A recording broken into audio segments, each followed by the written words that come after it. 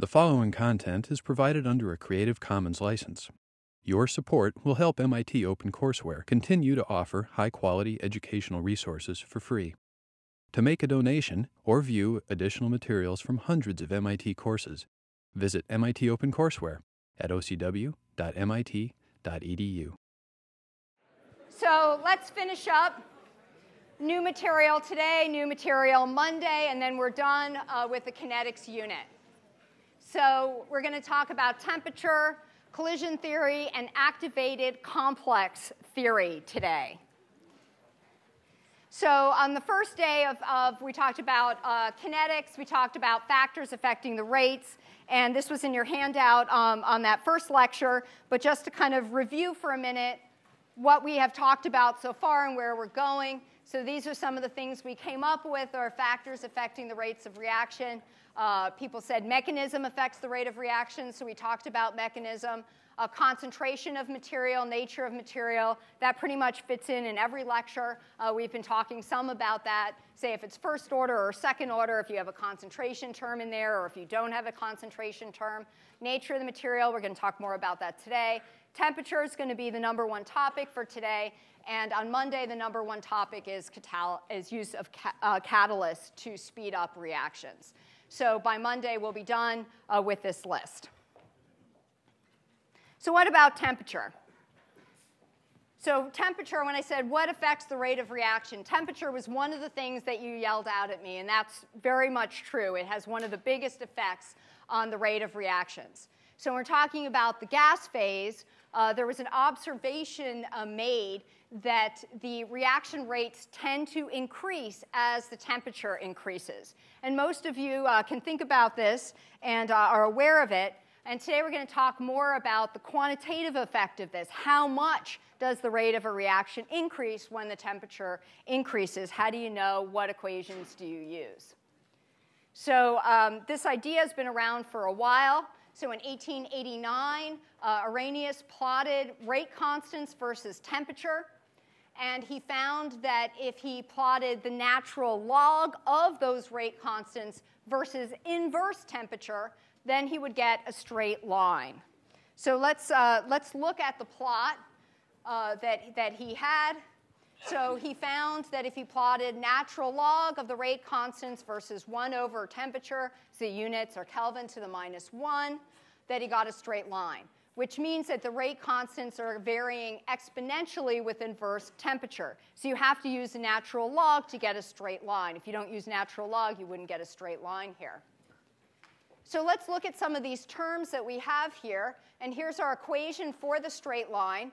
The natural log of K equals minus EA. EA is activation energy, which we're going to talk a lot about today, over RT. R is our friend, the gas constant, and T is temperature, plus natural log of A.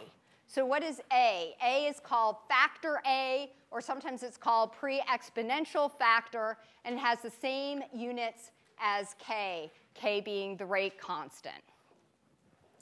So let's think about this equation and this plot, and about factor A and this other term, activation energy. So factor A and activation energy depend on the reaction being studied. So it depends on the nature of the materials involved. So I said we talk again about nature of the material. So one kind of reaction is going to have one activation energy, another one will have a different one. So let's think about this term factor A. What is it exactly? Do you think it would be temperature dependent? What do you think? How many people think, yes, it would be temperature dependent? How many people think no? Some people are not going to commit. The answer is no.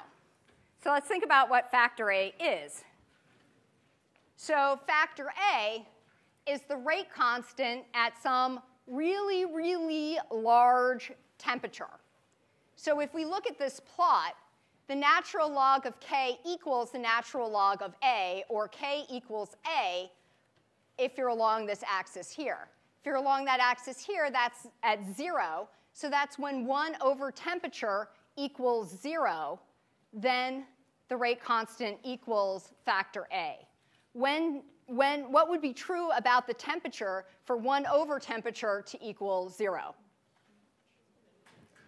Very big. So at the biggest, hugest temperature you can imagine, the rate constant is going to equal factor A. And so factor A depends on the nature of the material being studied, and you would have to determine what that value is. But it's definitely not temperature dependent. It's the value of the rate constant at an enormous temperature. So what about activation energy? Do you think that's temperature dependent? Why don't you tell me what you think?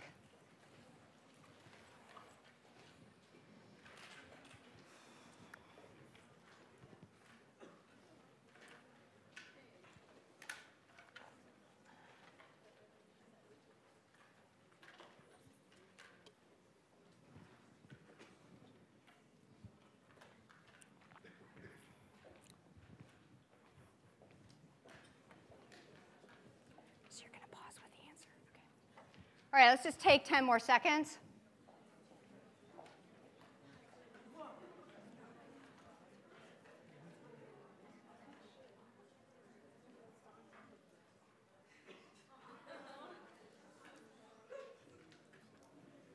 All right, so I'd like you to discuss this amongst yourself and see whether you're happy with this answer.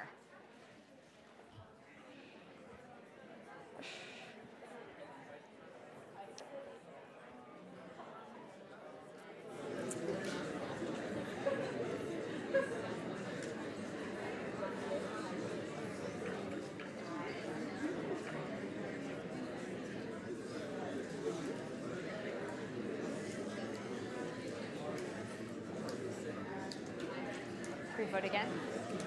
All right, go ahead and vote again.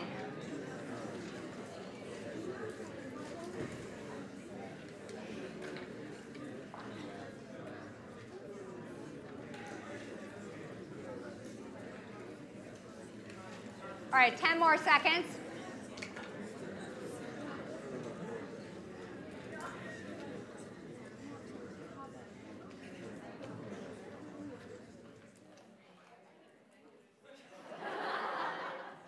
And the correct answer is?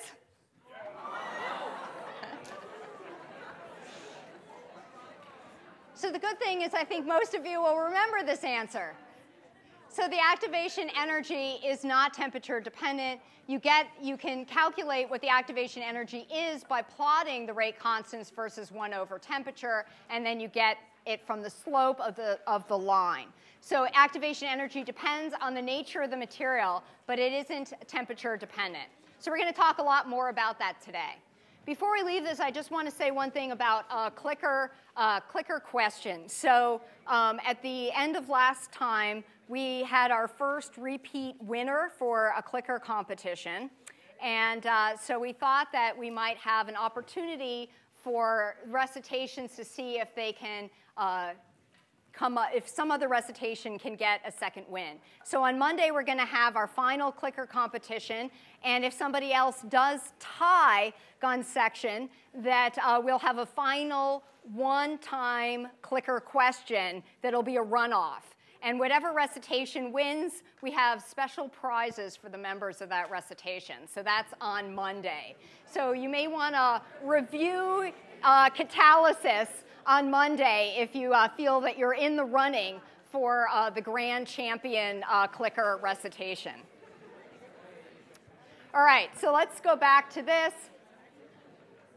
So we found out that no, activation energy is not temperature dependent. All right. So what are you going to see on your equation sheet on the final? You may see a couple of different forms that are all equivalent to each other. So here is the plot of a straight line. It will often be written with just natural log of A and the EA over RT term reversed. So that's as a straight line. And this is often what you see for the Arrhenius equation. You can also get rid of the natural logs and have the term here exponential. So you have K equals factor A times e to the minus activation energy divided by RT. So those are the equations. They're all equivalent to each other that you might see on your equation sheet. So it's also true that non-gases can exhibit this kind of behavior. And let me just give you one example of a non-gas that exhibits this kind of behavior, and you tell me what this is. What is that? Crickets. So crickets exhibit Arrhenius behavior. They will chirp faster as the temperature gets hotter. So if you're out camping, sometimes it can be, in the summer, it can be actually quite deafening, and you were very happy to go back to the city where you only have ambulances and cars going, and you don't have this incredible racket at night. You can actually calculate what the temperature is by counting the number of chirps of the crickets. And using a little equation, I think it's you count for 14 seconds and add 40, and that's the temperature in Fahrenheit or something like that. So not only gases do this kind of behavior. All right, so activation energy. We're going to be talking a lot about this today. So what is it exactly? So let's think about two molecules coming together. So when two molecules come together, you have this bimolecular process going on. But every time two molecules come together, they're not going to go on and form a product. You're only going to form a product when those molecules have a critical amount of energy, when they have the energy which allows them to react, that activation energy. If they have enough energy, when they come together, they will go on and form products. So that's what activation energy is. It's this critical amount of energy that they need to react with each other. All right, so let's just think about what affects that critical amount of energy. And of course, temperature is going to be involved. So let's think about that. So if we have fraction of molecules on one side, and we have kinetic energy down here, let's think about how temperature is involved in this. So at a low temperature, the fraction of molecules that are going to have enough energy to react is going to be less. And let's think about at a higher temperature. Go like this. So this is high temperature. And we have low temperature up here. And then over here we would have our activation energy, the energy needed for reaction. And you see, if you're at low temperature, only a small number of molecules are going to have enough energy to react. But if you're at higher temperature, a large number of molecules are going to have that critical energy to react. So at low temperature, not many can react. At higher temperature, many more will have that energy, will be able to overcome that activation energy, will have it, and they can react. So temperature plays a big role here. So we can use this idea of activation energy to predict a rate constant. Let's look at an example. So often people have sucrose in their diet, and the hydrolysis of sucrose will form glucose and fructose as part of this digestive process. And we can think about the rates at which that would happen in the body. So normally, we're at 37 degrees. That's normal body temperature. And we have the observed rate constant for that is 1.0 times 10 to the minus 3 per molar per second. But what happens if your body temperature is lowered? What happens if it was at 35 degrees?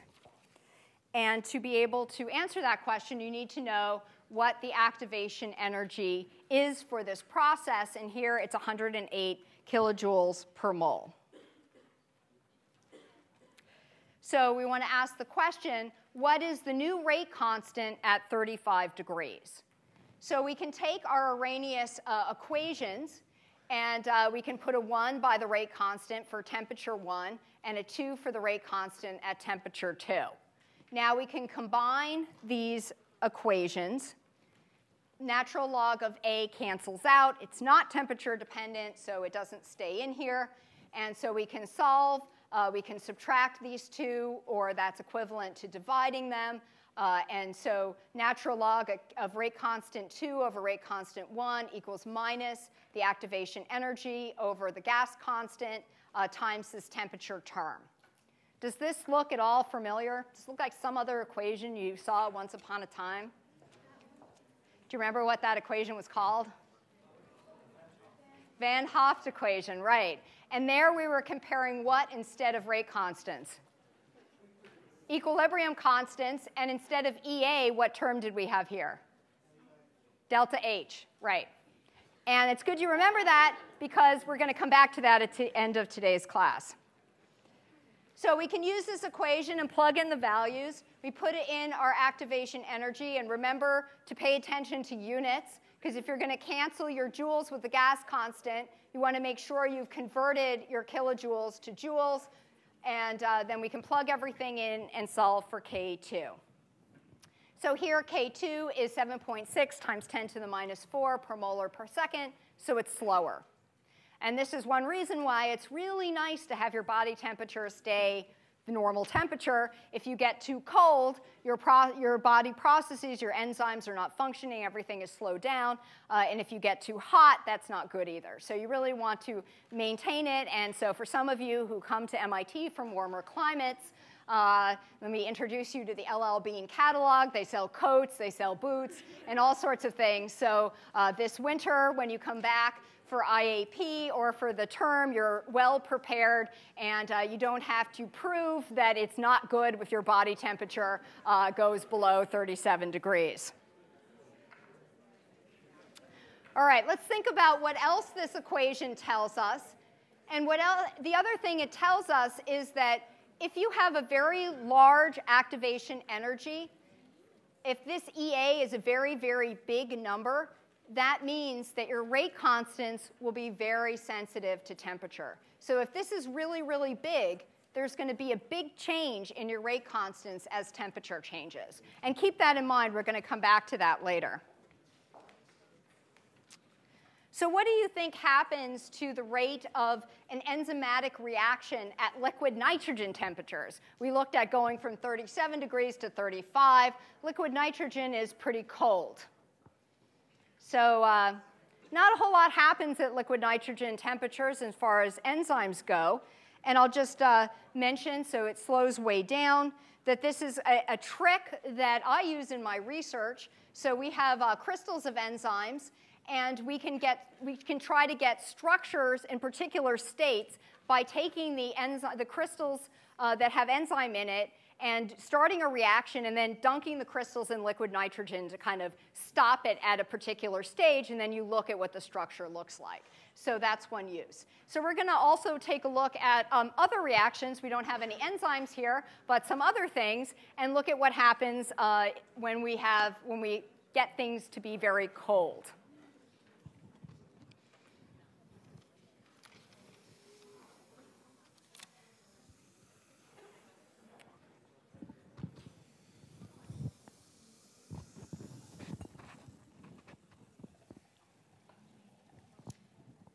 So Dr. Taylor is pouring out some liquid nitrogen. And I don't know if you want to say what you're doing. Yeah, actually, I don't actually have anything on this, so I think it's okay. All right, so what we're going to look at is a reaction that we can see pretty easily here. Have any of you used glow sticks before, maybe trick-or-treating or some other point? So basically, you may or may not know how they work. There's two compartments in glow sticks that have two different chemicals in them, and they're trade secrets, so we can't put them on the board. But basically, what we have here is a reaction. A lot of reactions we know give off heat, or they give off infrared light. Here we have a reaction that gives off energy as visible light. So would you call this an endothermic or an exothermic reaction here? Yeah, so this is an exothermic reaction. So just as Professor Drennan was talking about with slowing down enzymatic reactions, we can think about if we can slow down this reaction. So we're just going to put it in the liquid nitrogen. And actually, do you think we could turn down the... Can we turn the lights down if it can happen up there? All right. So So keep an eye on this. We'll do several controls of different colors here. So see if an orange glow stick works the same. What we're looking to see is if we can slow down this reaction. What would we see if we slowed it down or even stopped it? Yeah, we're not going to see any more color. So are you starting to see color loss in this first reaction here? Yeah. So we'll try green.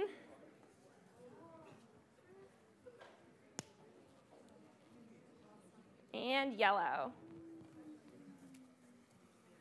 So it looks like this first one might have stopped already. You see there's no color anymore here. What would you expect if this heated back up to room temperature? Yeah, so hopefully if you just keep your eye on this, we'll continue on with the lecturing because I don't know how long it will take for it to warm back up to room temperature. But keep an eye and we'll see if we get the temperature back high enough to see the glow again. And since we do have liquid nitrogen here, it's too hard to resist freezing a flower. This has nothing to do with kinetics.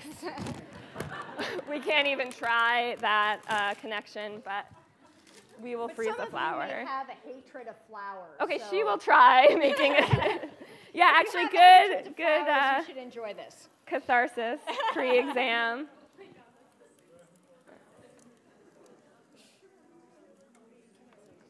So has anyone had liquid nitrogen applied to them? So it's used in doctors' offices. If you want a little something removed, perhaps, they put a little liquid nitrogen on and burn it off. So this is good pre-med training for any of you. All right, I think we're pretty frozen here. So it looks the same, but as you can see, there are some different properties. Kind of like glass feeling at this point. So. All right, so I think that's all we can do.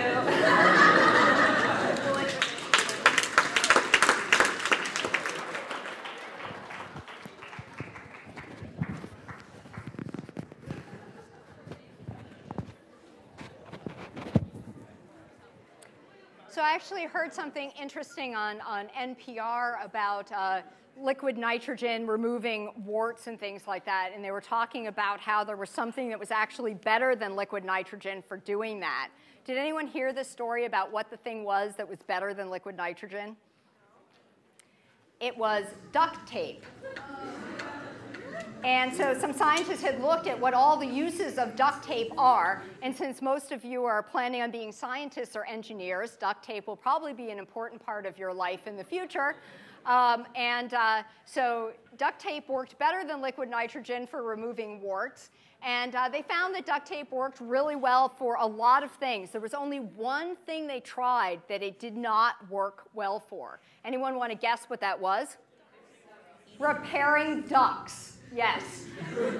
Not really good. There were many, many, many better ways to repair ducts than with duct tape, but I guess they decided that calling it wart removal tape was just not quite as catchy as duct tape, so it's still referred to as duct tape. Okay. So when you lower the temperature, things tend to slow down. But if molecules are going to react, they need to have enough energy, they need to have a high enough temperature to overcome this activation energy, so that critical amount.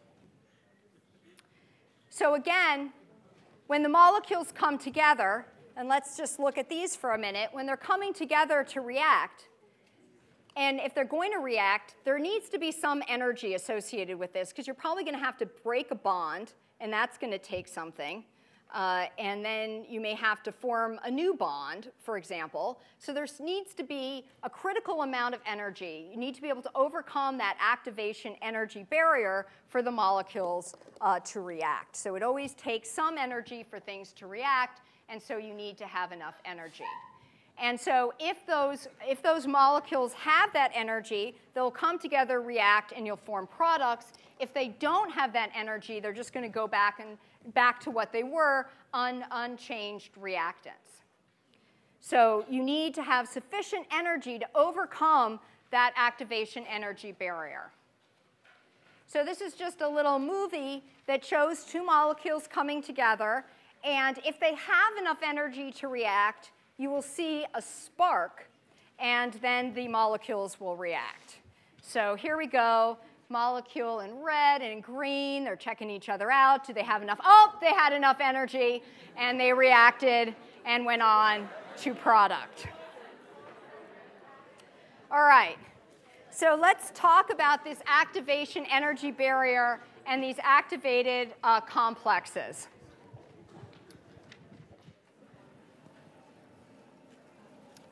Okay.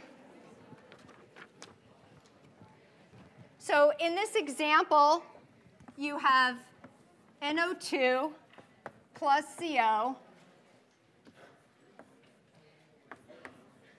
and they can come together and form NO plus CO2.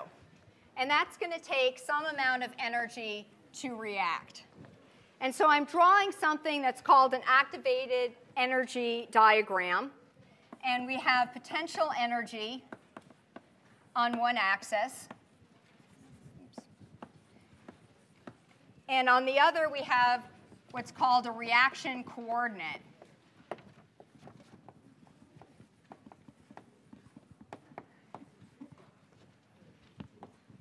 And so the reactants are going to have a certain amount of energy. So our reactants are going to have some amount of energy, and our products will have some amount of energy. But even though, in this case, the products are lower in energy, and you have a delta E, for the difference between the reactants and the products, they can't go directly to products. They have to overcome an activation energy barrier.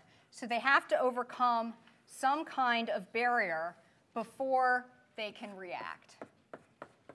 So only ones that can overcome that barrier, that have enough energy to overcome this activation energy barrier, so the activation energy for the forward reaction, only those will be able to react.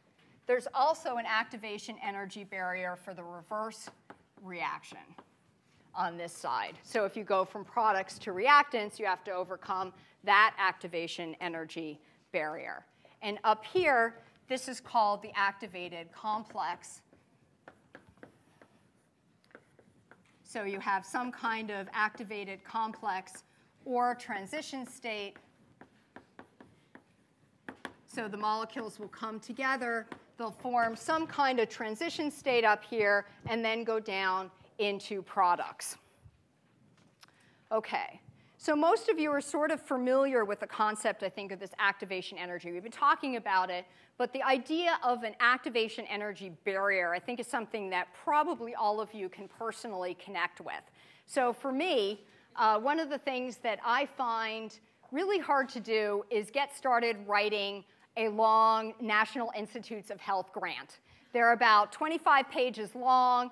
They're single-spaced, font 11, and they have 0.5 margins on every side of the page. And it's really dense, and it takes a long time to sort of get going on that.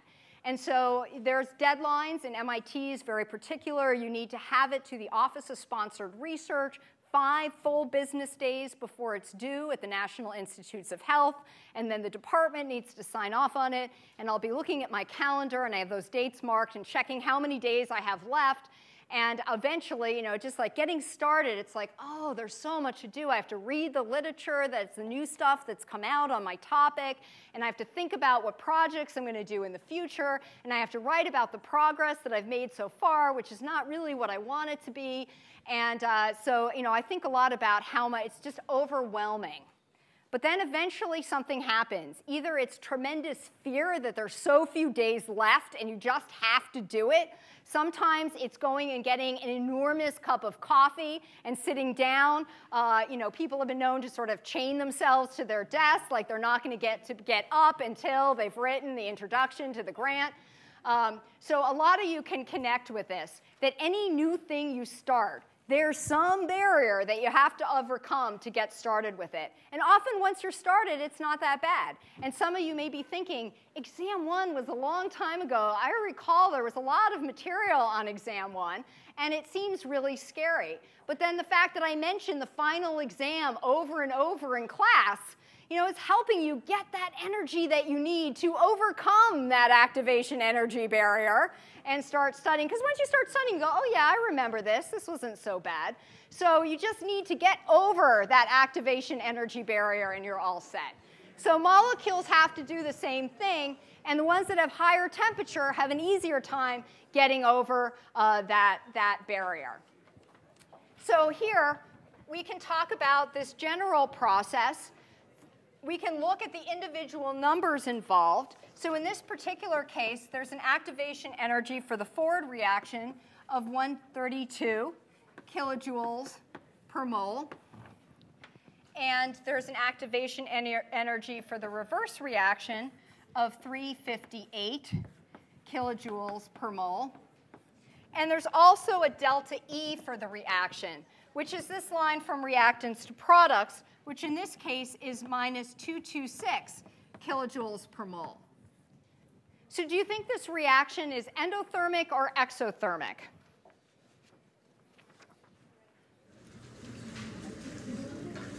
What do you think, exothermic or endothermic? It's exothermic. And if you look back in your notes, you talked a little bit about the relationship between delta H and delta E. And and they're actually pretty similar. Delta H usually equals delta E plus a change in PV. So for gases, it's about 1 or 2% difference, and for solids, there's really negligible difference between delta E and delta H. So they're pretty similar types of values. So we can think about what delta E really is, and so delta E in terms of activation energy is going to be equal to the activation energy for the forward reaction minus the activation energy for the reverse reaction. And in this particular case, we have 226 kilojoules per mole is our delta E. And for our forward reaction, we have 132 kilojoules per mole. And for the reverse reaction, the activation energy for the reverse reaction is 358 kilojoules per mole. And so these should all equal up to each other.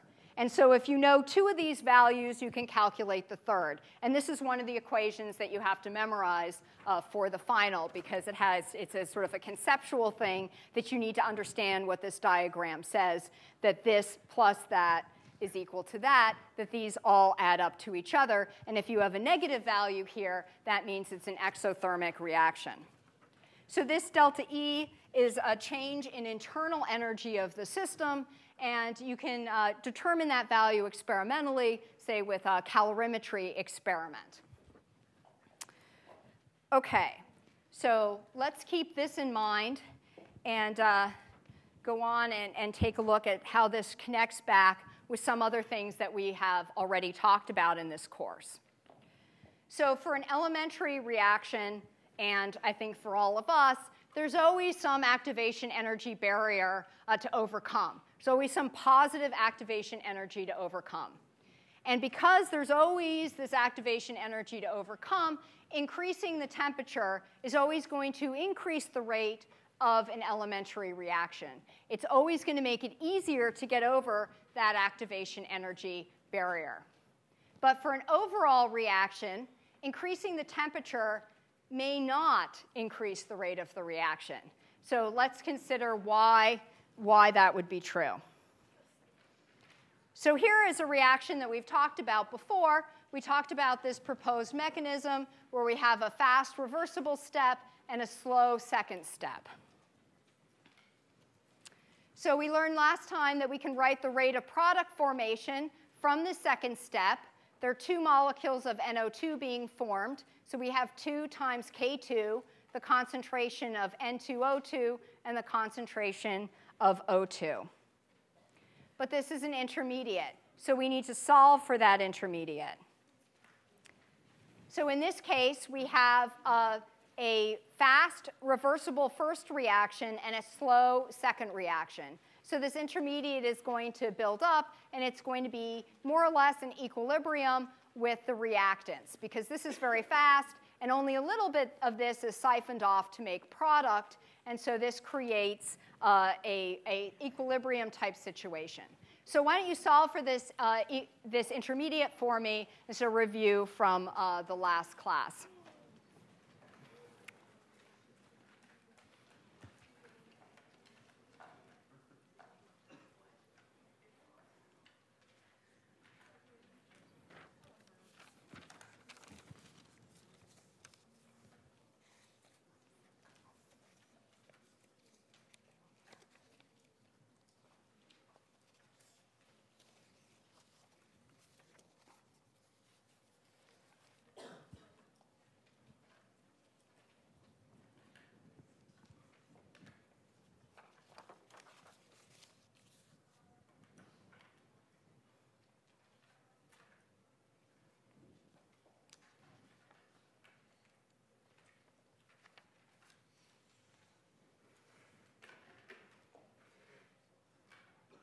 Okay, let's just take 10 more seconds.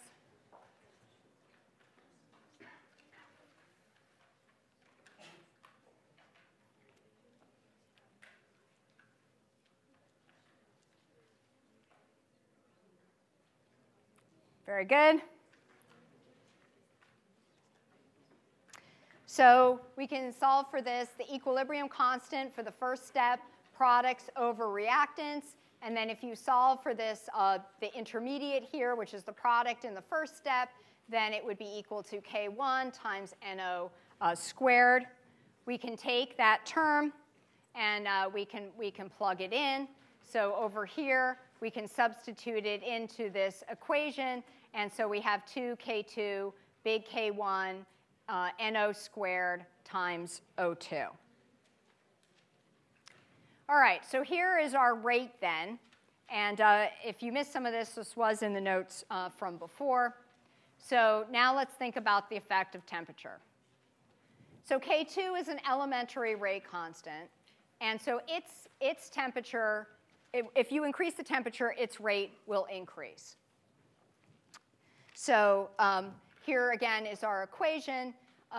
The activation energy is always positive. There's always some barrier to overcome. So if you increase the temperature, you're always going to increase the elementary rate. Well, what about equilibrium constant? So we've talked about this back in chemical equilibrium, that the effect of temperature on an equilibrium constant depends on whether the reaction is endothermic or exothermic. And you told me before the equation, and that's the Van Hoff equation shown here. And so look how similar those equations are. So for an elementary rate constant, we have EA, and for equilibrium constant, we're talking about delta H. So if you have, here the reaction is exothermic, and if you increase the temperature of an exothermic reaction, what happens to K?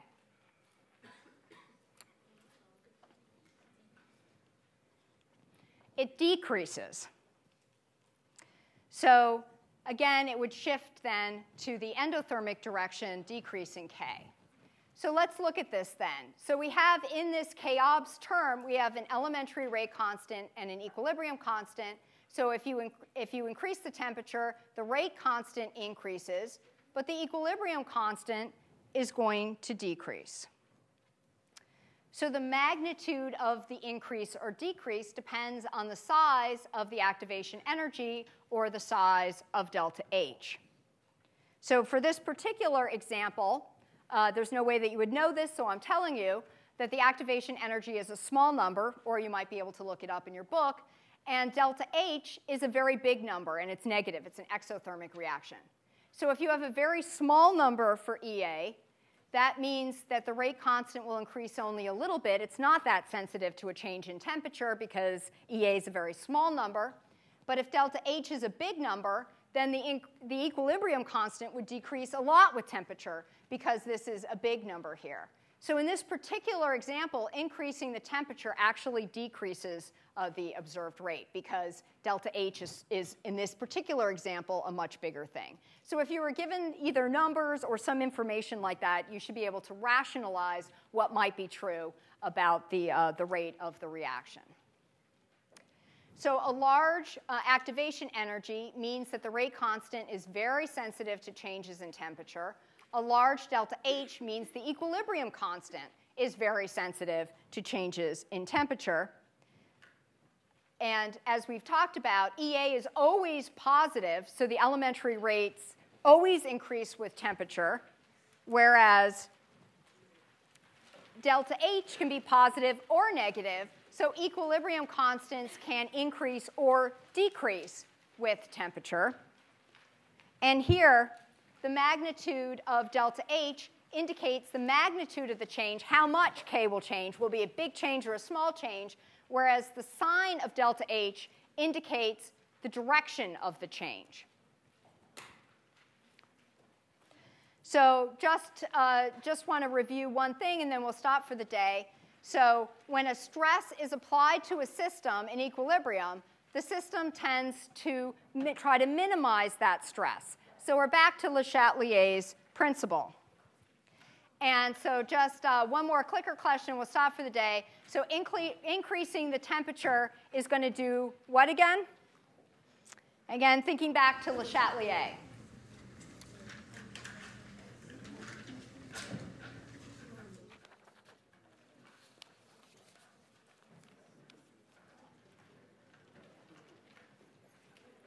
And just 10 more seconds.